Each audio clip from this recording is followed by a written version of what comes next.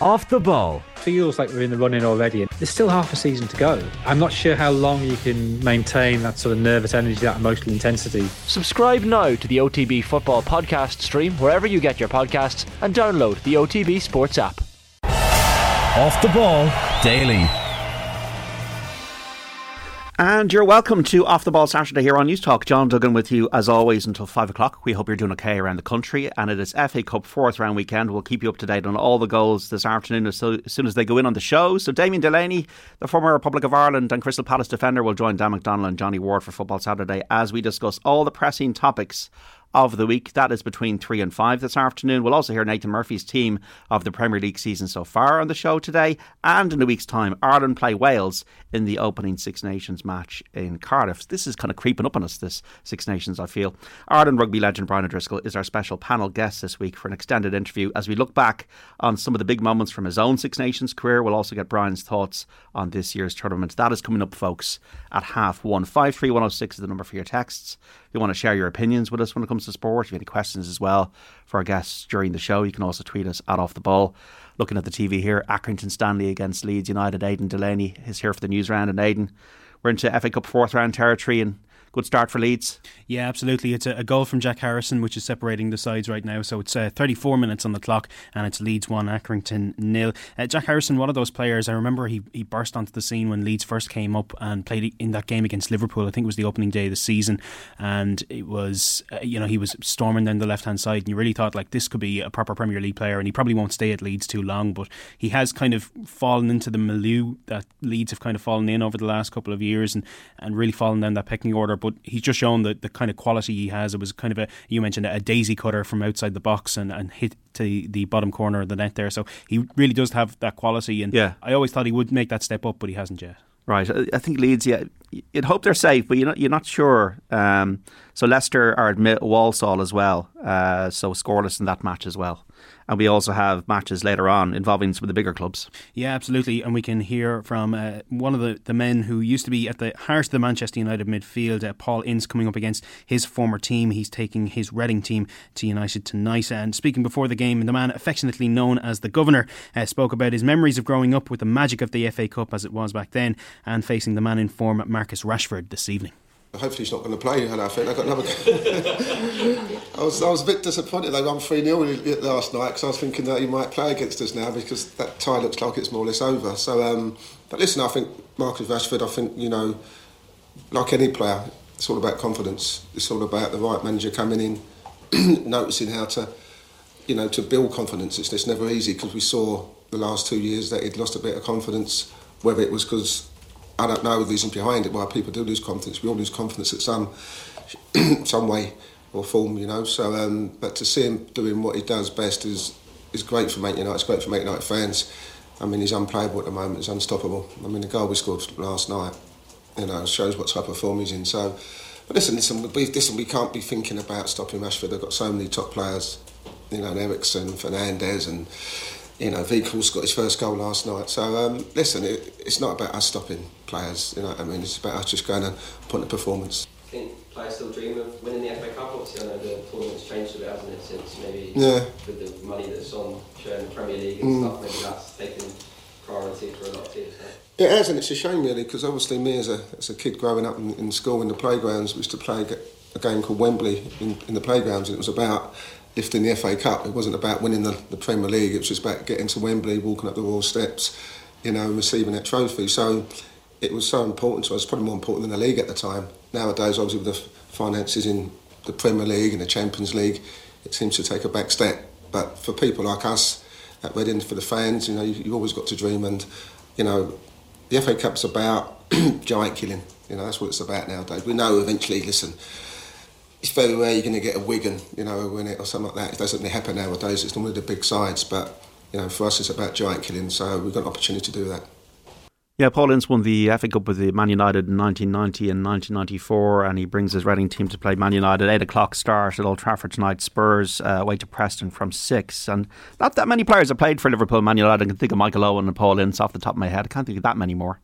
Yeah, I'm struggling to think of many more, and I don't really remember the best of Paul Ince. I do remember a little bit his Liverpool stint, but I think he won't really be fondly remembered for that. As you mentioned, kind of being more at the heart of the Manchester United midfield, I think is what he's more famous for. Was he one of those players that you would look out for in the early 90s? Well, I think when he was at West Ham, he was pretty sensational, and then he went to United, and he did a job for United, but there's a lot of players that Ferguson got rid of and jettisoned, and some of them he regretted over time. But like the likes of Hughes left, Kanchelskis left, Ince left, and Ferguson was never short of rebuilding his teams, and that's why he was there for so long and won 13 Premier League titles. So if Ferguson felt you weren't fitting in for whatever reason, he'd moved on Jaap Stam, and he made a mistake with that, I think, as he admitted. There's other matches in the FA Cup.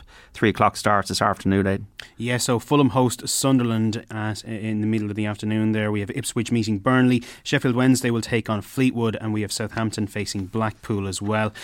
North of the border then, Rangers would reduce Celtic's lead at the top of the Scottish Premiership to 6 points. That's if they can beat St Johnstone this afternoon. That's a 3 o'clock start, and former Norwich man Todd Cantwell could get his first start for the Gers in that one.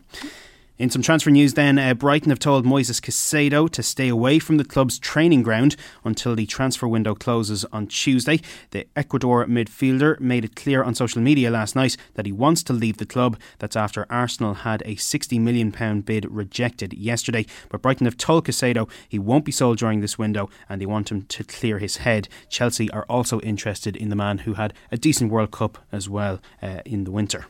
We're kind of going through teams of the season so far with the Premier League at halfway. Have you got your team kind of I do actually mapped out? Yeah, because we're going to hear from Nathan's one later on. Obviously Nathan would have a bit more of a kind of a knowledge on this than I would, but from my own personal, I think Nick Pope has been probably the goalkeeper of the year so far. He's been the real rock at the centre of that Newcastle defence. I've been delighted to see that they've been flying up the table, and Nick Pope, somebody who had that brilliant game against Liverpool in the title winning season when it looked like Liverpool might be throwing it away, but he's been absolutely brilliant. My back four, I have Kieran Trippier, who I think has been absolutely incredible. I saw a stat earlier on for the kind of Premier League teams of the week. He's been in 13 of them so far. No player has been in more than 6 at this stage of the season before, so he's doubled that record so far, and he's been absolutely crucial to Newcastle going forward and defending. I have Dan Burn and Fabian Schär as well. I've been just so impressed with the Newcastle defence. So you've got 4 or 5 are Newcastle players? Yeah, absolutely, because I think they've been outperforming their levels that they've been playing at previously, and I think Dan Burn has just been an absolute revelation. Nearly 2 metres tall. He's taller than his own goalkeeper, Nick Pope, and playing at left back, it's been absolutely incredible. He's 30 years of age. Players shouldn't be reaching these heights at that kind of level. He started at Darlington, I think, and now he's probably the best left back. Who's your middle player then, along with Schär? I have Lisandro Martinez as no Liverpool. Arsenal players in your back 5? No, not in my back 5. I think defensively they've been pretty sound, but I think that's been kind of more due to the defending they've been doing from the front, the likes of Thomas Partey and Martin Odegaard, the kind of the work that they've been putting in to kind of keep the pressure off. Aaron Ramsdale has kind of been probably the second goalkeeper of the year, but again, he hasn't had to do a whole lot because I think the whole team in Arsenal has been. Yeah. So who's your midfield? I have Martin Odegaard, who I think is probably player of the year so far. Obviously Erling Haaland has kind of sort of disrupted the stats and everything, but Martin Odegaard has been absolutely crucial to everything Arsenal have done. He's a creative force. He's tracking back. He's leading the team. You saw when they were playing Manchester United the other day, that when Rashford scored that second, it was Odegaard who was telling the fans to kind of calm down. It's okay, we've got this. And that obviously led to Arsenal turning the game around and winning it in the end. And he's been a leader where I think Arsenal have really needed him. Casemiro has been an absolutely transformative signing for Manchester United. It's somebody I think Liverpool probably should have gone after and would have had a similar impact there. And Bukayo Saka has been, when you think of the kind of mental impact that missing the penalty could have had for him, but he's just been on a tear ever since. And it's great to see that, he's been leading the charge for them. And my front three is pretty simple, this one. Erling Haaland, Harry Kane and Marcus Rashford. Just none of the three of them has stopped scoring all year. So you're hoping that Casemiro will be the fulcrum between your defence and attack. Absolutely. Will O'Callaghan, Offaly's finest, is in studio as well. What are you gone for, Will, in terms of your team of the season so far? I've got a few the same as Aidan. I've gone for a slightly different shape because I wanted to get an extra wide player into my midfield. But Nick Pope is in goal. I think anyone really would question that currently. Kieran Trippier has been the standout right back. My left back, there's not too many Man City or Liverpool players on my team, which is the unusual part. Last year, these teams almost picked themselves and they were like a Liverpool City 11 plus maybe one player from outside. I've still stuck with João Cancelo at left back, just ahead of Zinchenko. My centre backs, I'm going to go for Lisandro Martinez and I'm going to go for Saliba, with Sven Botman being my next best defender. But the two picks have gone Saliba and Martinez. Midfield, Casemiro deserves his place at the base. Odegaard in the attacking midfield position. I've put Saka over on the left hand side because he's so versatile, and Almiron I've put on the right hand side. Okay, maybe his form has tailed off a little bit compared to the start of the season, but he's very impressive in the first half of the season for Newcastle. And then I've gone with Erling Haaland and Marcus Rashford up front, just ahead of Harry Kane. And I'm wondering, is that largely because of Rashford's form in the last 10 games or so? It might be a bit of recency bias, but I think Harry Kane has just been... I think, Tottenham haven't had the best of seasons, but I think Harry Kane, if you look at his stats, he's probably outperforming even his best years at Spurs so far. And he's probably without the support that he usually has as well, because Kulusevski was injured for a while and Heung-min Son has not been having his normal standard of season. So Kane may be unlucky to miss out, but because I want to get Almiron in, I've put two up front. Haaland, I don't think you can argue with his goal scoring so far, and I've Marcus Rashford just ahead of Kane up front. Yeah, by the end of the year, the end of the season, I think these teams could be different. Like I've got Kane and De Bruyne not in my team, which normally you'd expect them to be in there or thereabouts, and by the time May comes around they might be in there, and they probably will be in there in De Bruyne's case. But I've gone for Pope, Trippier, Stones, Saliba and Zinchenko, a kind of a defensive midfield of Casemiro and Partey, who I think's had a brilliant season. Then the kind of wing players are Saka and Rashford, with Odegaard in the middle behind Haaland. Yeah, you can't argue with any of those really. So it's all opinions. Any kind of listeners out there with kind of left field opinions on who their players of the season have been so far? Is it Haaland all the way? Is it Odegaard? As Aidan saying, you can get in touch in 53106. So we've had tennis. Will, did you see any of this? Yeah, it wasn't the best Australian Open final. The organisers were trying to make that out afterwards. Oh, it's been a brilliant final, as it is every single time when you're trying to get the crowd to shout afterwards. But sometimes you get a mix of styles, and in this case you've got two big hitters who aren't the best of servers, although Sabalenka ended up getting 17 aces as the match went on. She just started to slam ace after ace. So it wasn't the final where you're getting long rallies or particularly interesting tactical shots. It tended to be power versus power. And I was wondering, Sabalenka was getting a little bit nervy, particularly after she lost the first set, and you're thinking, you're up against an opponent who's already won Wimbledon. Does Sabalenka have it in, as well as she's played throughout the tournament, to come back? But she was very impressive in both the second and third sets, and was a set down and also two breaks down in that second set. Still came back to win it 6-4, won the last one 6-3. I thought really, really impressive performance. And we've another new maiden Grand Slam champion. Yeah, so Belarus's Aryna Sabalenka, the fifth seed, winning that beating the Wimbledon champion Elena Rybakina to win the Australian Open in Melbourne. So well done to her. We have obviously the men's final tomorrow. Tsitsipas and Djokovic, isn't it? It is, yeah. And it's going to be a very tough ask for Tsitsipas to stop Djokovic. He's going for 10 titles now, and I saw a picture during the week of Djokovic when he won his first one, and that was right the way back. And Tsitsipas is just kind of happy to be there, and I think he'll probably take an awful lot from the experience. And I think there is majors in Tsitsipas, but I don't think it's coming tomorrow. The only thing about that match is the fact that obviously Djokovic has been carrying this hamstring injury. He's had a few very straightforward games. I wonder if this one, nighttime tomorrow in Melbourne, was to go late, could that potentially catch up with him at some point? Because I think if Djokovic is healthy and fit, I think Djokovic wins. The leagues are back in terms of football this weekend, and hurling then next weekend. So the football season back now this afternoon. Yeah, so Mayo and last year's All-Ireland beaten finalists, a Galway clash in Division 1 at Castlebar. That's at 7:30 this evening. Well, the Vinnie Corey era in Monaghan gets underway. That's with a meeting with Armagh at Castleblaney from 7 o'clock. Glen players Conor Glass and Ethan Doherty are set to start for Ulster Kingpins Derry in their Division 2 game against newly promoted Limerick this afternoon. That's, of course, after all the nonsense this week involving the club game. And Dublin begin life in the second flight by hosting their neighbours Kildare. That's at Croke Park from 5 o'clock. Now we also have Meath in action in the Ladies Football League. Yeah, they look to bounce back from last week's loss to Dublin when they travel to Donegal in Division 1 of the Little Ladies Football League this afternoon. That one is underway in Letterkenny. And Mayo host last season's beaten All-Ireland finalists Kerry. That's at the Connacht Centre of Excellence. That one also underway. So how are we feeling about the leagues being back? Yeah, I mean, these obviously have a massive importance this year because of the new structure of the championship in the summer coming, and because we know with the Connacht draw, which for whatever reason was made back in October during the middle of the club season, as opposed to waiting to around now where we could genuinely get excited about a championship draw, we know that there's going to be a Division 4 team in the All-Ireland series as a result of the way the Connacht has fallen on one side. And we know that Westmeath are going to be in there as a seeded team because of they won the Tailteann Cup last year. So Division 2 and the top of Division 3 is going to be particularly important for those final positions within the championship. I know you could have a run to a provincial final, but we'll take it that generally the provincial finals are going to be Division 1 and 2 teams, I think, across Munster, Leinster and Ulster. So as a result, there's going to be a few last places in the All-Ireland series which are going to be available, and they may well be getting fought out by the teams towards the bottom of Division 2. And for the Division 3 and Division 4 teams, it's obviously deciding whether you're going to be in the Tailteann Cup or not when it comes to Division 3. So I still think the GA's best competition in football are the National Football Leagues because of the way that the teams are balanced against each other. And this time round, there's just that little bit of extra spice about maybe putting a roadmap in place for the summer. There's a lot at stake for teams bottom of Division 2, top of Division 3. Yeah, I'm just happy to see Dublin not in Division 1 and kind of facing a different challenge this year. Obviously, you would expect them to kind of blast through, and regardless, they're going to get to a Leinster final and probably win a Leinster final anyway, so that won't have much of their bearing on Sam Maguire. But just to see how maybe they try out a couple of players, maybe some of those Kilmacud players will come in.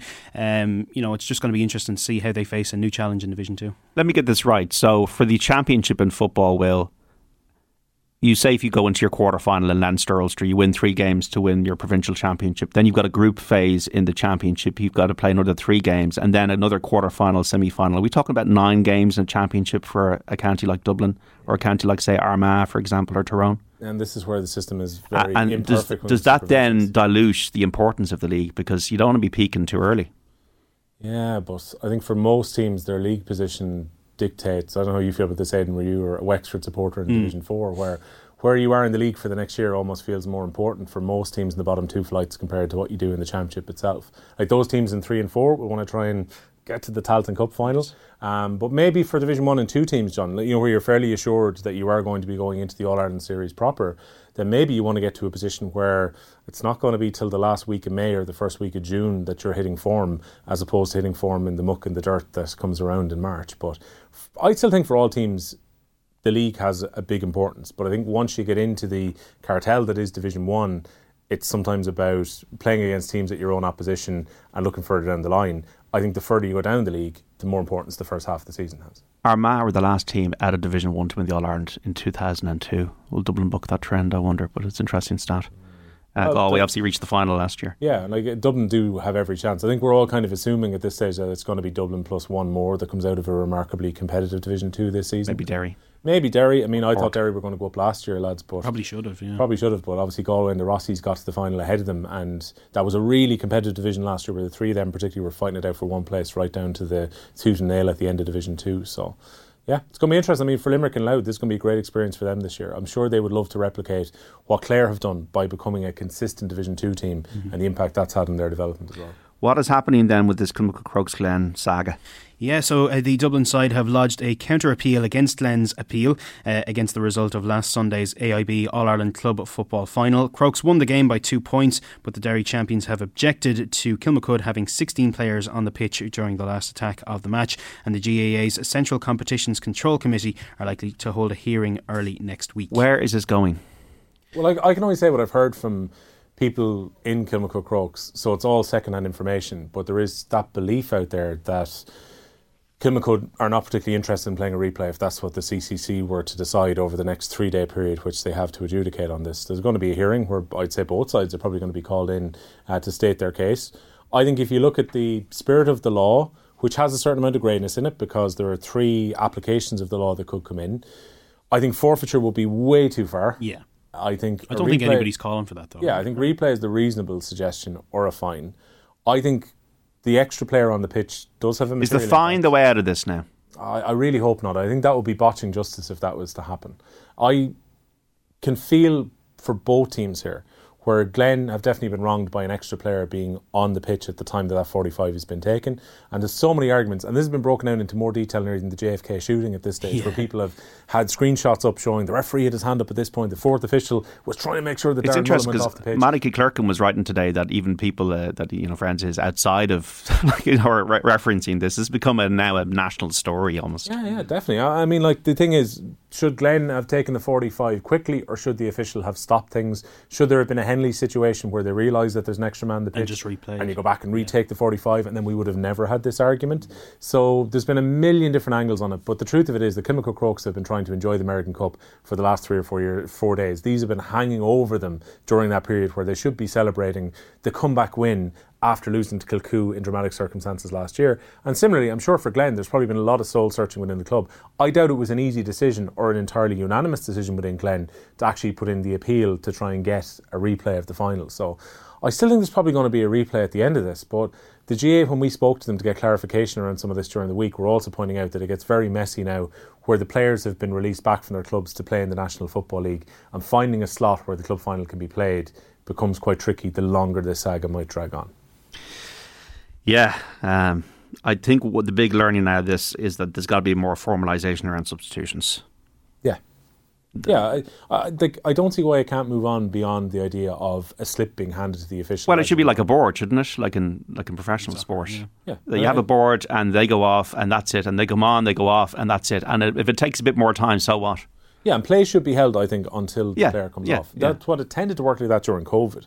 But now it's gone back to maybe the old rule, which is more like a sub running on while another guy's making his way off the pitch. Like, even there was some claim that there were 17 players on the pitch, where Paul Mannion effectively turned back to have a look at the 45 being put in. So technically he's on the pitch, but he's not interfering in play in any kind of meaningful way. It's very simple, folks. The solution going forward to stop this happening: formalise the substitutions and do it the right way. Rugby news? Yeah, so we have a couple of games coming on this afternoon. Ulster got back to winning ways last night, though, in the United Rugby Championship. Dan McFarlane's side scoring 5 tries in a 35-5 bonus point victory against the defending champions, the Stormers, at Kingspan Stadium. This afternoon then, Joey Carberry makes his 50th appearance for Munster in their match against Benison. Will Connors is in line to make his return from injury in Leinster's match against Cardiff at the RDS, while Connacht take on the Lions at the Sports Ground this evening. So 53106 for text. We were given teams of the Premier League season so far halfway through. As a biased Toon fan, Bruno Guimaraes is unlucky. Odegaard is so good because Bruno is one of the best midfielders I've ever seen since Paul in Dublin. And also, would Kilmacud be punished if they were not to play in a replay? Should that be decided, says John and Leitrim. There is this idea that Kilmacud could turn around and say, here's the cup. And maybe the cup will always be tainted after that final anyway because of what's happened here. That is a possibility, but I would really hope the forfeiture wouldn't be the punishment here. There's other rugby news as well. Yeah, the Irish women's team have qualified for the semi-finals of the World Rugby 7 Series in Sydney. 2 tries from Amy Lee Murphy-Crowe helped them to overcome Fiji by 26 points to 12. That sets up a last 4 clash with New Zealand tomorrow, and the men's side lost 26-12 to South Africa in their quarter-final. They'll play Britain in the 5th place playoff. How's Rory doing?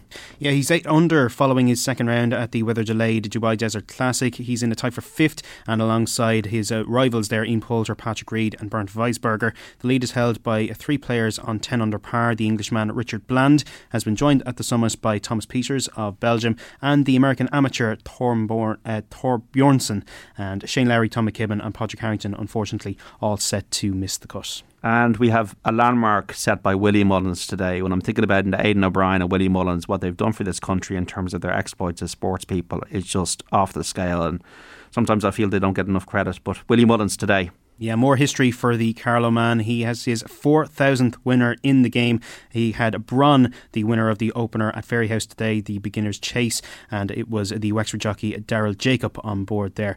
Racing continues at Fairyhouse for the afternoon. So we got the Six Nations kind of coming around quite quickly. How are you feeling about the Six Nations this year? I think they're important. I think back to 2019 where Ireland didn't play well at the Six Nations, and it felt to carry into the rest of the year, and they never really recovered before the World Cup, even though many times we were thinking, they're being a little bit experimental. It's only the first game against England, the Six Nations. It'll be fine. It'll work out later in the year. I think it's important that they really go for this one. I think there are some players who are in form. They maybe can feel that they can, on the back of the form that they've shown in recent times, get some game time here. I'm thinking of Osborne potentially getting some game time maybe against Italy. I don't know what's going to happen with the number 12 position. I edge towards Stuart McCloskey because he's playing regular rugby and is playing at the moment, but Bundy Aki has never done anything wrong for Ireland. I don't know what's James Lowe's situation about coming back into the squad. I believe he was given leave to go back to New Zealand for a while, so that's a bit of a question mark. Maybe Jimmy O'Brien just slots directly into there, but outside of that the team feels remarkably set. Yeah. There's very few positions that are even up for grabs at the moment. Very competitive back row, but you probably would pick your 15 right now, and the only questions you probably have for the Wales game would be who plays at 12 and who's going to be selected on the opposite wing to Mac Hansen. I think there's definitely not a sense of win or bust here. I think that, you know, we can accept that, you know, maybe a second, third place finish is probably what we need at this stage. We don't need the extra added pressure of, you know, now we're defending Six Nations champions going in and we should, you know, kind of slaughter everybody in the pool stages. I think definitely there is a sense of, you know, you need to at least put in good performances in those home games against England and France.